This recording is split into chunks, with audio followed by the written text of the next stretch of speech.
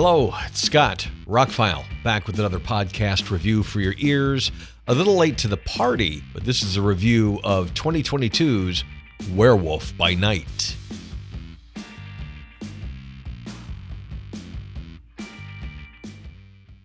I was kind of saving this Marvel special presentation on Disney Plus till closer to Halloween.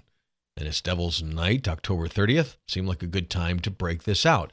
It was at like 91% on Rotten Tomatoes, so I wasn't too worried about not liking it, but it just seemed a little early when it came out at the beginning of the month for me to watch it and, feel Halloween-y about it.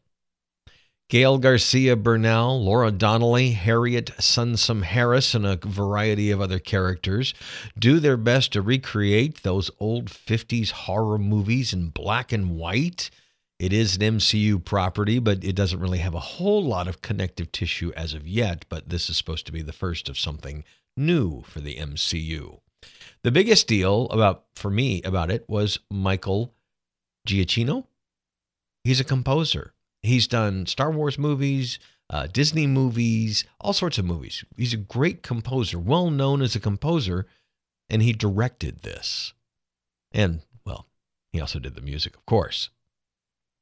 So the short version is, if you have Disney Plus and you haven't watched this yet, it's fantastic. Watch it. It's in black and white. It's only an hour long, and it feels like one of those old 50s things you grew up with, but it does have a decent amount of gore, some decent fight scenes, some decent horror-type stuff, and it's all well acted and well done.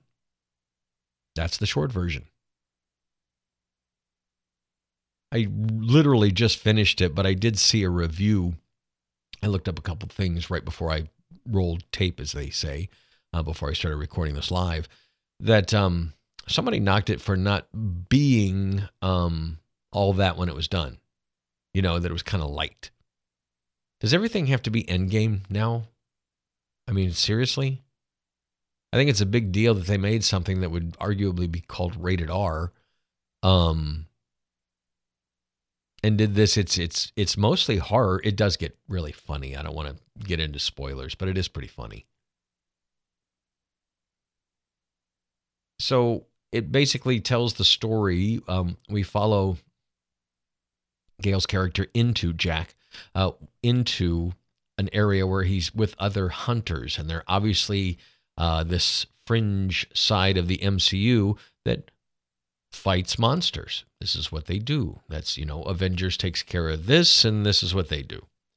So the leader of this group has died, and someone has to take over the mantle, the Bloodstone, and be the leader of this group of hunters. And a woman shows up.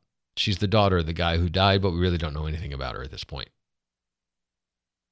So they tell them they're going to have to fight a monster. They're going to release a monster. It's going to be a tough one. They're going to hook the Bloodstone to it, and they have to kill the monster. Whoever kills the monster will become the new leader. And that's what you get for 55 minutes, 53 minutes, something like that. I thought it was a lot of fun.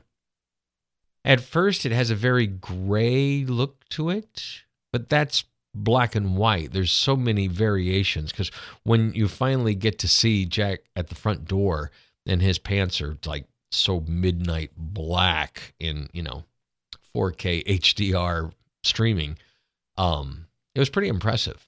The different variations of gray, how much trouble they went to make this black. It's not just like they flipped a switch and just took all the color out of the picture. It was obviously filmed to be this way. And the only color you see is the Bloodstone, and it looks great. It was a great choice. Matter of fact, when I looked up pictures for what I'm going to put as the podcast cover for this, the cover of the soundtrack is black and white with that red glow, and it really looks good because that's the only color.